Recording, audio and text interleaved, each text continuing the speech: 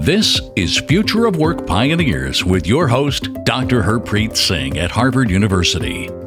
In this show, we speak with pioneers and thought leaders about workforce transformation, AI, and leadership in this exciting space. Hello, everyone. I'm Harpreet Singh, welcoming you to the Future of Work Pioneers podcast. Today, we are speaking with Jonas Prising, who is the chairman and CEO of the ManpowerGroup. Jonas leads all aspects of ManpowerGroup's $21 billion business in 80 countries and territories worldwide. He's actively engaged in the World Economic Forum, including as a steward of the Future of Education, Gender, and Work Global System, co-chair of the Regional Business Council on Europe, and CEO champion on the Digital Transformation Initiative. He speaks 5 languages, including English, French, German, Swedish, and Italian, and has lived in 9 countries across Asia, Europe, and North America. Jonas, welcome to the show. Thank you very much. So let's start with your background. Can you tell us what are some of the defining moments that prepared you to lead the 3rd largest staffing firm in the world? Well, we're a global company operating in over 75 markets. So I guess, living and working and growing up in lots of different countries for a business that is fundamentally global, but equally fundamentally local, as labor markets are local, has been a great advantage to me in terms of understanding differences between cultures and habits and legislation and things like that. But transcending all of that is really this belief that lots of different places, faces, religions, all kinds of things are different, but in the end, it's all one humanity. And from a business perspective, that means there are many differences, but there are also many similarities. And you grow to appreciate that when you live and work in different environments and different cultures and different circumstances. I guess that's been tremendously useful to me in my professional career and tremendously enriching as well for me personally and for our family as well. I'm sure, going to so many different places, picking up a bag and having to adapt to a new culture. I mean, that's certainly challenging, but also, shapes you in a certain way. Yes, no, it does. And it requires you to learn, learn new skills and new capabilities that might be adjacent to existing capabilities or might be different capabilities. And at the same time, though, you can't change who you are. So, being an authentic leader doesn't mean that it's always done in your way. You certainly have to adapt and you have to learn new things, but there are some core things that have to stay the same. And I think finding that balance has also been very useful, especially as we navigate very turbulent times. And what's really important for leaders, aside from being, have a bias for action and being capable as leaders, we have to have a strong moral compass and know what's right from wrong. And we have to do this in the interest of the organization and have an altruistic view. So really this notion of a stakeholder view as it relates to the company's position within society at large is becoming increasingly important. And I think that has to be reflected as well in leadership. Absolutely. So very interestingly, you've conducted a major survey recently of 8,000 workers across 8 countries to understand their attitudes in the context of the pandemic. And what I found the most interesting and perhaps even concerning was this widening gap between 2 groups that you call the haves and the have-nots. So can you discuss this phenomenon and also the wider findings from the survey? Yes, maybe to delve into that, Harpreet, maybe what's useful to step back and think about what are the structural changes that are happening in labor markets and have become very visible, I think, over the last 8 years in particular, but have been, going on for a while. And as part of, that analysis that we make, we look at the data, and we have been in business for almost 75 years across many, many geographies. And labor markets in our business is inherently very cyclical. It is related to how labor markets do. When unemployment is tough, as in high, then our business is more difficult. When unemployment improves and when it gets better, our business is much better. So it's a highly cyclical business. But we started to see some changes in that cyclicality that was new to us about 12 to 11 years ago. So labor markets started to behave in ways that was different from what we would have expected them to behave based on where they were in the economic cycle. And these are, of course, these changes are due to the structural changes that are impacting labor markets all over, which is to do with demographics and aging workforce in all developed countries and a very fast aging workforce also in developing countries, globalization and the impact of how quickly things move between different regions, and really the first global generations coming out, now where the sentiments and everything else is unfettered by geographical boundaries, and we are taking impulses at the speed of light.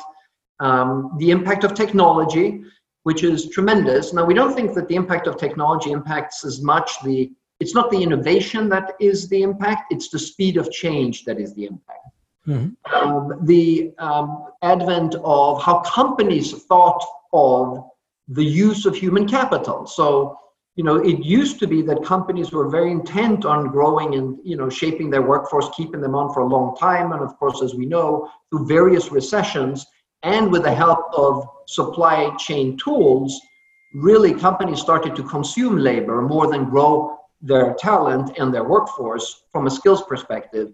And that has led then to a way of thinking around human capital until recently, we believe, that was, very, very much in line with supply chain thinking, knowing exactly how many people you need with what skill set and especially at what cost, which drove companies to make decisions around offshoring and other decisions. And all of this translating into individuals, that saw these changes and are reacting to it, frankly, in quite a rational way, which has to do with, my loyalty is to my career. I'm not loyal to the company because I can't trust the company to take care of me. I have to take care of myself.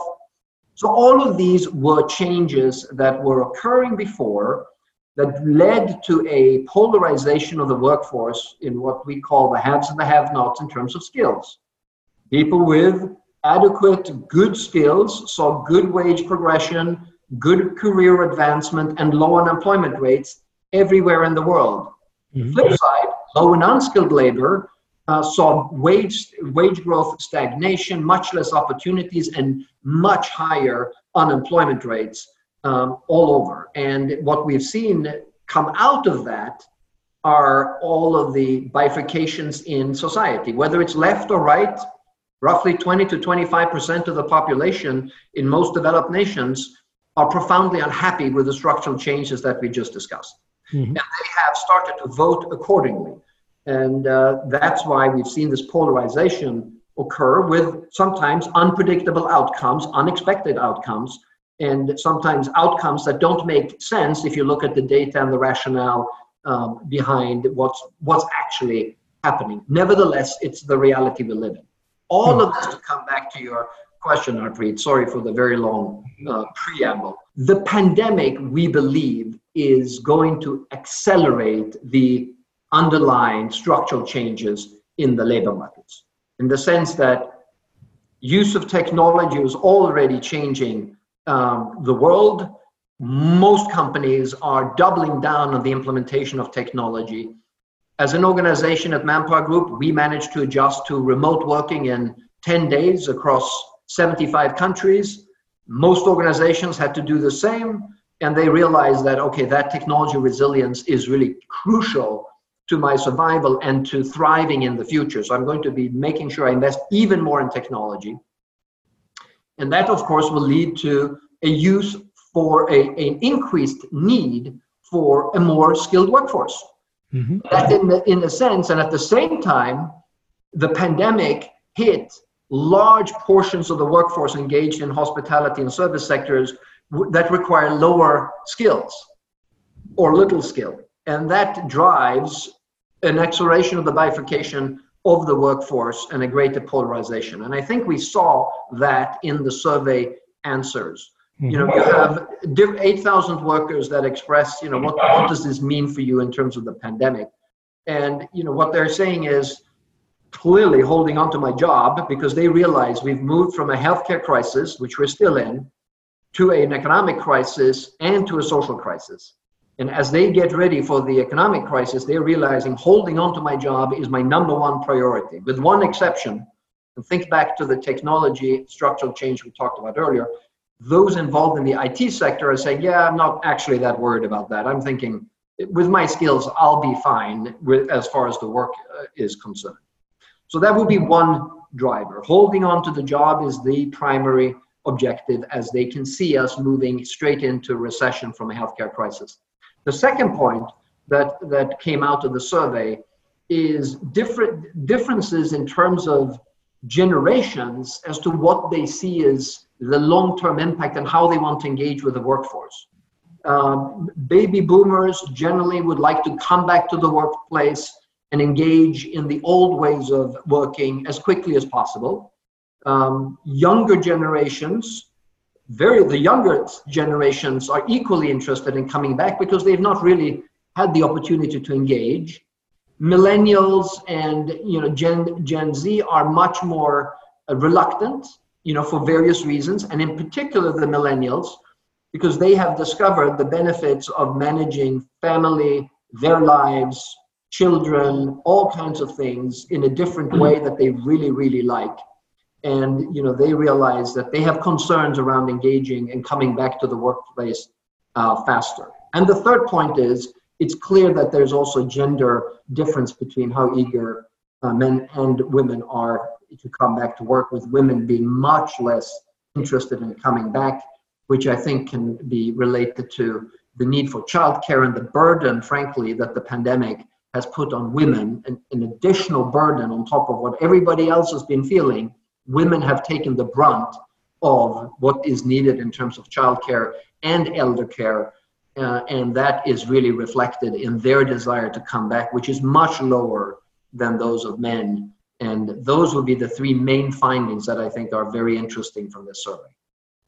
Yeah, and I'm wondering whether this whole idea of now companies engaging in digital transformation in an unprecedented way, where you've got companies that never thought about remote work are now forced to be remote.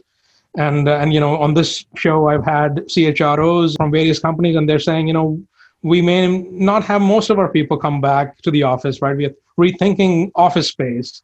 So that opens up another question, that then a lot of these jobs that the current administration or the legislators across the world, are trying to hold on to, so that they are not shipped abroad or brought back, right? With the remote work opening now, many of these jobs are inevitably going to end up in countries where the wages are lower, right? Because it doesn't really matter if the remote worker is here or somewhere else. Yeah, some of that may happen, but frankly, some of that could happen already before. Mm-hmm. And I think the biggest change from a pandemic and the remote working impact is, when you think about, we believe that the biggest power of technology is to augment human capability as opposed to destroying, eliminating jobs. Because in the end, it's not what technology can do, is what humans wanted to do that will be determined to what degree technology either eliminates jobs that are dangerous and boring and repetitive, as well as enhances jobs to make them more meaningful and really play to the strength of humans in terms of, creativity, ingenuity, collaboration, communication, things like that. We think that the lasting legacy of the pandemic is primarily going to be the realization of companies and their workforces and their employees that it is possible to have a different balance between work life and how the freedom to choose how to work gets expanded. And this is something that we've measured actually over many years when we've done surveys with workers in terms of what the workers want. They really want to have more freedom to decide to skip the rush hour commute at 7:30 a.m. and rather go to work at 10, or not to work on Thursdays, because whatever circumstances would make that easier for them in their personal lives. And I think that's what this pandemic is going to leave as a lasting legacy. Clearly, what and how much real estate and facilities you still need, if that is how you're working, is something that is yet to play out. But I think it's safe to assume that the physical real estate, could change very significantly, but fundamentally the need for individuals to connect in person for interaction and teamwork and being able to really do what we do best as human, that proximity is still going to be very important. So we don't think the pendulum swings to everybody's working remotely, or that offshoring suddenly takes hold again. But we do think that it will permanently change how we are thinking about our workforces and where they need to be to do certain things, and that greater flexibility for the benefit of companies and for the benefits of the workforce is going to be the lasting legacy of the pandemic.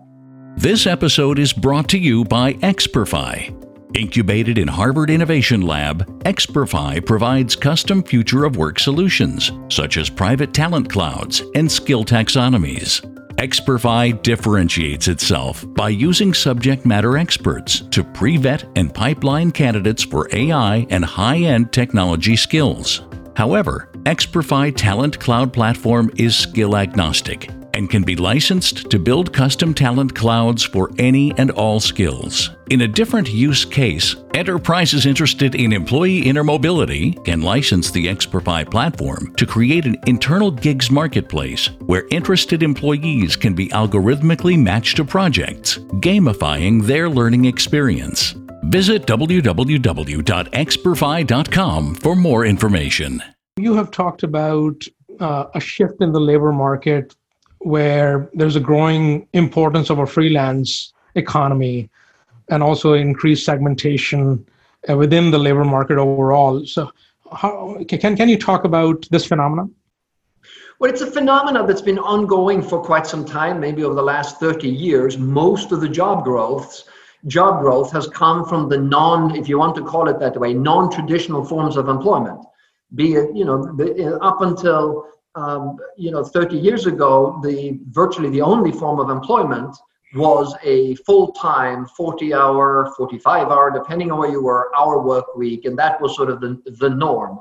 But most of the job growth has come with the evolution of new forms of engaging with work, such as part-time, which enabled lots of women to come in, temporary assignments, which also enabled many different categories of talent pools to come and be accessible to the companies, to freelance. And we think this is a continuation that we're going to see also going forward. But again, I think the important part here is to think about these as incremental and substantial changes and additions to the workforce. It's not a wholesale shift.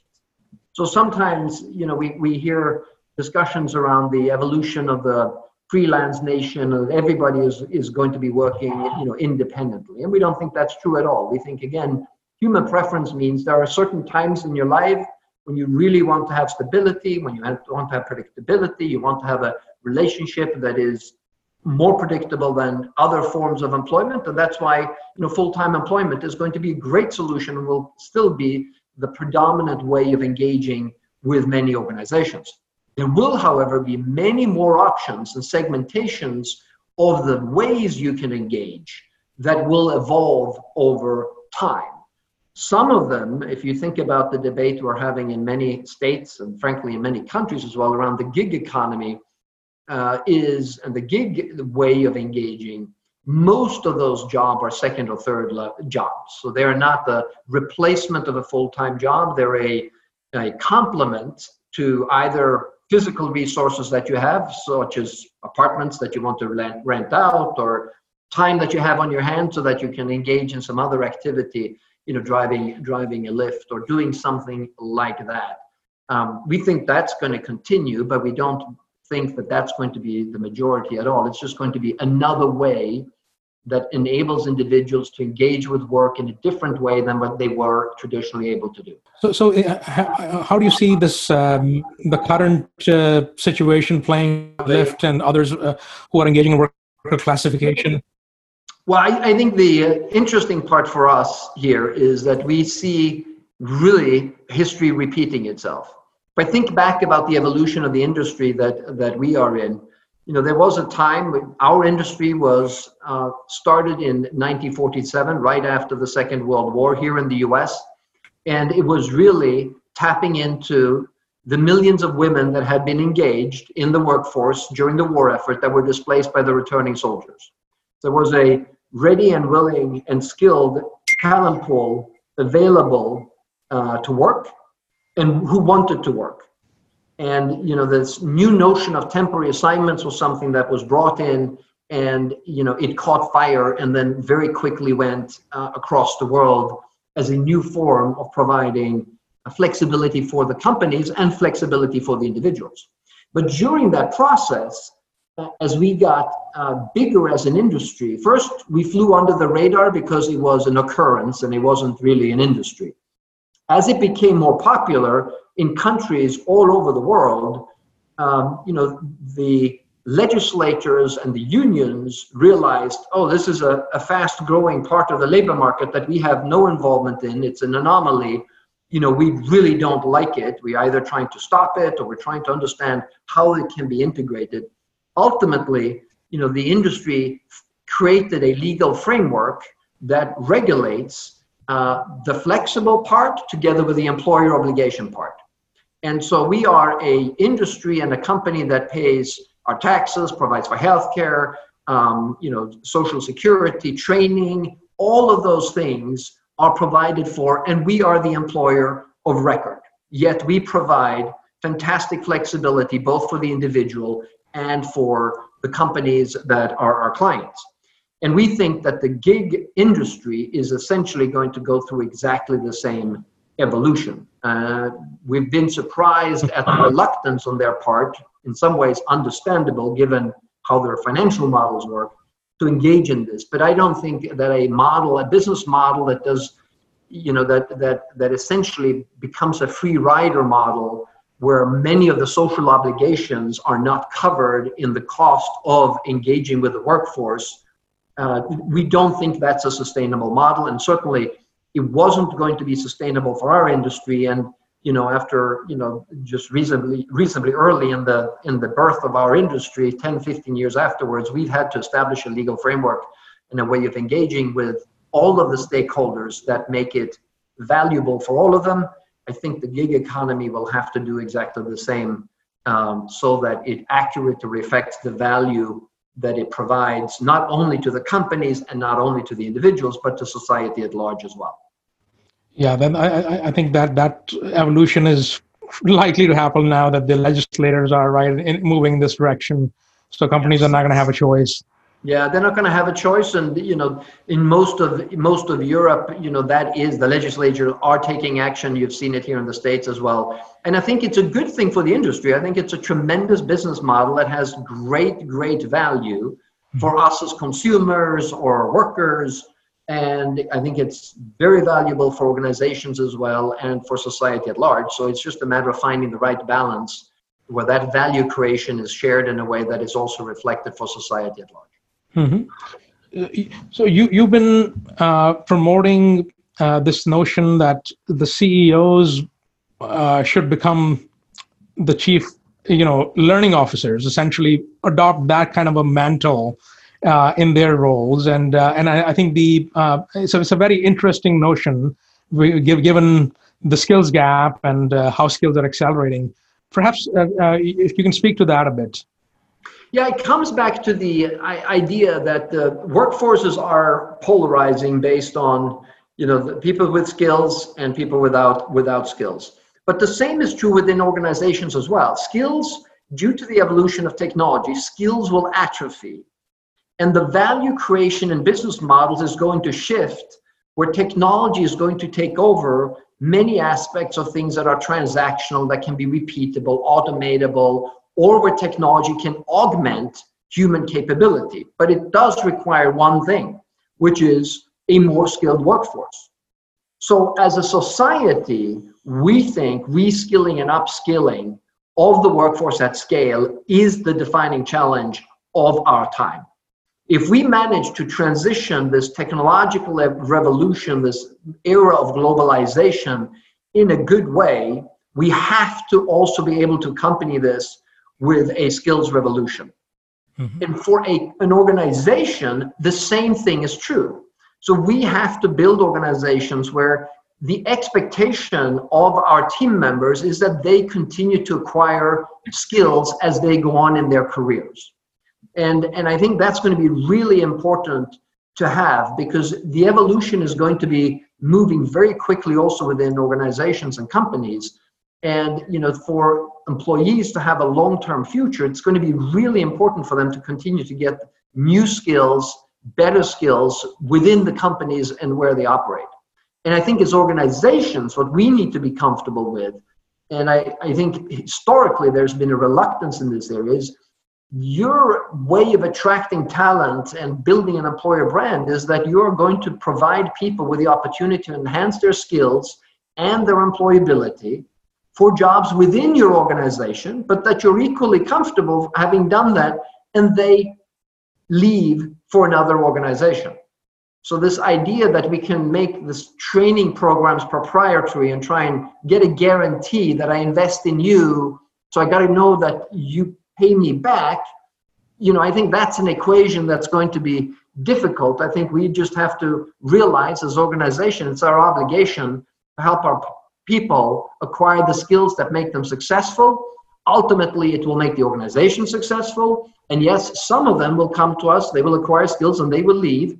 But that's going to be part of the business model. We just have to acknowledge that, because I think the downside of not shifting the skills of your workforce at the speed of the market or at the speed of the technology required to continue to drive value creation in your business, that's going to require faster moves within your own organization. So you're not left with 25% of the population where eventually you say in an analysis, well, their skill sets are not good enough. I don't know what we're going to do. And of course, ultimately, what organizations then have to do is they have to restructure, which is immensely painful, very risky, and costs a lot of money and causes a lot of pain to the organizations doing it. So I think that's why, as leaders in the organization, we have to own the fact that as part of our brand promise to our people is that you can join our organization, and I don't promise for how long you'll be in this organization, hopefully for a very long time, but regardless, for whatever time period you're here, you will have a better portfolio of skills when you leave us than when you started with us. And that's going to benefit the individual and ultimately also going to benefit the organization.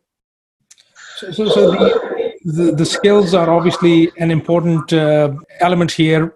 And given the speed at which they're changing, do you see that there is a different kind of a way in which training must be imparted by organizations rather than the status quo that they have? I think it's going to be really important to try and find the shortest path possible for the next level of skill acquisition, because the idea that we would ask our people to engage in long training programs, engage resources over time, for a large part of the workforce is just unrealistic. It's unrealistic from a societal perspective, and it's unrealistic from a organizational perspective. We need to find paths that provide us with the maximum benefit as quickly as possible, which is incremental. It'll be an incremental improvement, but then you can continue to build on that improvement. And in fact, it's something that we're working on as an organization to try and understand through our programs and leveraging data and our understanding of supply and demand, what's the shortest path for the maximum output, as in increase in wages, that we can find for the talent that works and engages with us. And I think that's going to be the key. And frankly, when you think back about all of the various phases of the equivalent of the industrial revolutions, all of them have always been accompanied by the corresponding revolution in education and training. But this time, in the so-called fourth industrial revolution, we've not seen any change. And what might be happening, actually, what one of the side effects of the pandemic might be, is to truly illustrate, as painful as online learning can be, this might be the impetus for a scale change on how we're able to upskill and reskill our workforces in a more fundamental way and in different ways. I have kids that are working from home or that have been schooled remotely, but it's essentially the physical experience translated to a digital experience, which is not engaging. It's very difficult to maintain, focus for many kids, and the outcomes in terms of acquisition of knowledge are at best doubtful. And of course, large parts of our school systems don't have the technology or the privileges that others do in terms of accessing the information. So for them, the outcomes will be even worse. And this might be really a pivot point where, we understand how to make better use of technology to give greater access to learning opportunities for everyone, students and workers alike. So on this show, we've had Tom Davenport come and remark that one of the biggest beneficiaries of AI are platform businesses, right? Because they're able to match resources, optimize supply and demand. And I'm sure staffing too is, changing because of platforms. So I'm wondering, how is ManpowerGroup leveraging AI and platforms to future-proof itself? Well, when you think about the business model and what we provide as a value to our customers, it's really operational and strategic flexibility at various skill levels. Anything from a logistics worker to an IT, Java specialists, and everything in between, on a temporary or a contract basis as well as on a permanent basis. So we have a tremendous flow into our system of millions of people. We employ millions of people every year, and we meet maybe 10 million job seekers and hundreds of thousands of companies that are looking for that talent. But fundamentally, we are providing that operational and strategic flexibility with a workforce that is our workforce that is working on assignment with our client base. Part of delivering that value proposition in the past was depending on the physical location of branches that were able to attract the talent to fulfill that promise. So we had 4.5, almost 5,000 branches globally, whose only mission was to be there so that we could attract the talent. It wasn't as much for the organizations. It was all to do with the talent that did not want to travel very far and doesn't travel very far to look for opportunities. It's a proximity business. And that has changed fundamentally with the advent of technology. So whilst the overall business proposition of strategic and operational flexibility does not get that much impacted by technology, the components of how we create that value are changing tremendously, and primarily in the phases of sourcing and finding talent. We don't need physical infrastructure to do it. We do leverage AI and platforms, frankly, to ease the flow of talent into our pipeline that we can then assess and match with the opportunities and then manage and payroll, and then do all of that while collecting the data that ultimately is going to help us predict performance to a much greater degree. And because we have a closed loop of finding the talent, assessing them, matching them with the opportunity, and then staying in touch with them through the whole cycle, and then putting them back into the cycle again. So we collect a full loop on millions of people in terms of what we thought they were good at, how they turned out to be good, and so forth. So we are going to be leveraging AI and prediction which is what AI ultimately is. It's a cheap form or a better form of predicting an outcome at scale, and applying it to the individuals or whatever you're trying to do and preferences. And it will have a tremendous impact in how we do our business. It doesn't change the overall value proposition, but how we create that value is going to change dramatically with the help of technology and AI specifically. What are some of the trends that you're seeing when it comes to hiring? Is there a growth in the hiring of contingent talent because of the pandemic, or because you see all these people getting laid off and, joblessness is accelerating, even though things are starting to come back. But so do you see that contingent talent is becoming important? And do you see expansion of certain skill sets over others? Well, I would point to a few trends. I would say that, the healthcare crisis really made labor markets come to a screeching halt. And the labor markets generally, in most parts of the world, were at peak or very close to peak employment.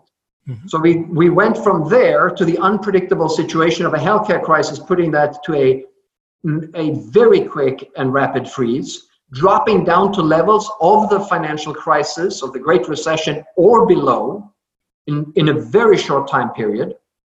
And now, as we are working our way under a, shall we say, more predictable healthcare crisis scenario, we are emerging into an economic recession. So labor markets, whether they are seeing it, as in the States, or whether they are being, hidden, as in Europe, are in a recessionary environment with the corresponding levels of unemployment. Now, we've seen unprecedented amounts of stimulus being put into the system, which could, give us hope that the level of unemployment ultimately, won't be as bad or won't be as bad for as long as we otherwise would see in a recessionary cycle. But I think the labor markets are going to be, in a more difficult shape for some time. The reality, of course, of the organizations operating at peak employment levels meant with no real discernible change to the external environment that would cause things to change. Well, that really, changed a lot with the advent of the pandemic and how quickly that changed. So we believe that the need for operational strategic flexibility is going to become even more important as organizations think about the future. They will say, hey, sometimes we think we can predict a lot of things, but then the unpredictable happens. So the ability to have some flexibility to quickly move in an agile way to adjust to changing external environment or to something that's happening in our industry is, we believe, going to be more important going forward even than companies thought in the past. And I think that's going to be a big benefit for our industry. And of course, we hope that we see a lot of that benefit as well in our business. Any parting words for our audience? I would say that, with all of the changes that we're seeing, I think we have reason to be optimistic on a number of fronts. We have the opportunity now to really respond to some of the needs of the workforce with the experiences that we've made during the pandemic. If we ever needed an impetus to reskill and upskill our workforces at a national level and at an organizational level, I hope and believe that this is going to be, the moment when we marshal our resources in the same way that we're marshaling them to combat the pandemic, not maybe the same amount of resources, but we truly take the opportunity to say, we want to make sure that we build a society that benefits all. Because ultimately, all of the structural changes in the labor markets that we have left and that have driven the labor markets to polarize very significantly, which also has driven populations to polarize very significantly. That ultimately is not the best way to drive economic growth and shared prosperity. Because ultimately, if it's not sustainable for one part of the population, it will become unsustainable for greater society as well. And I think that's why we're seeing some of these social crises occurring and erupting now.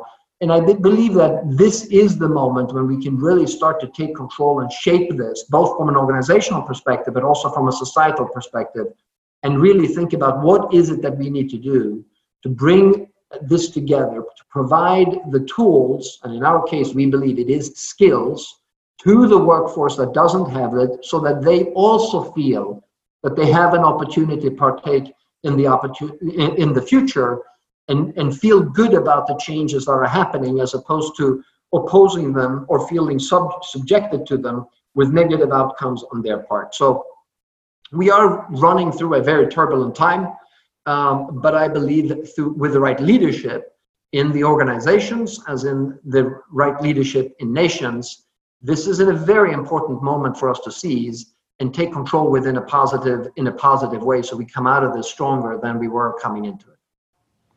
No, very well said, and I agree there are many reasons to be positive. Thank you so much for your participation today. Really enjoyed it. Thank you very much, Harpreet.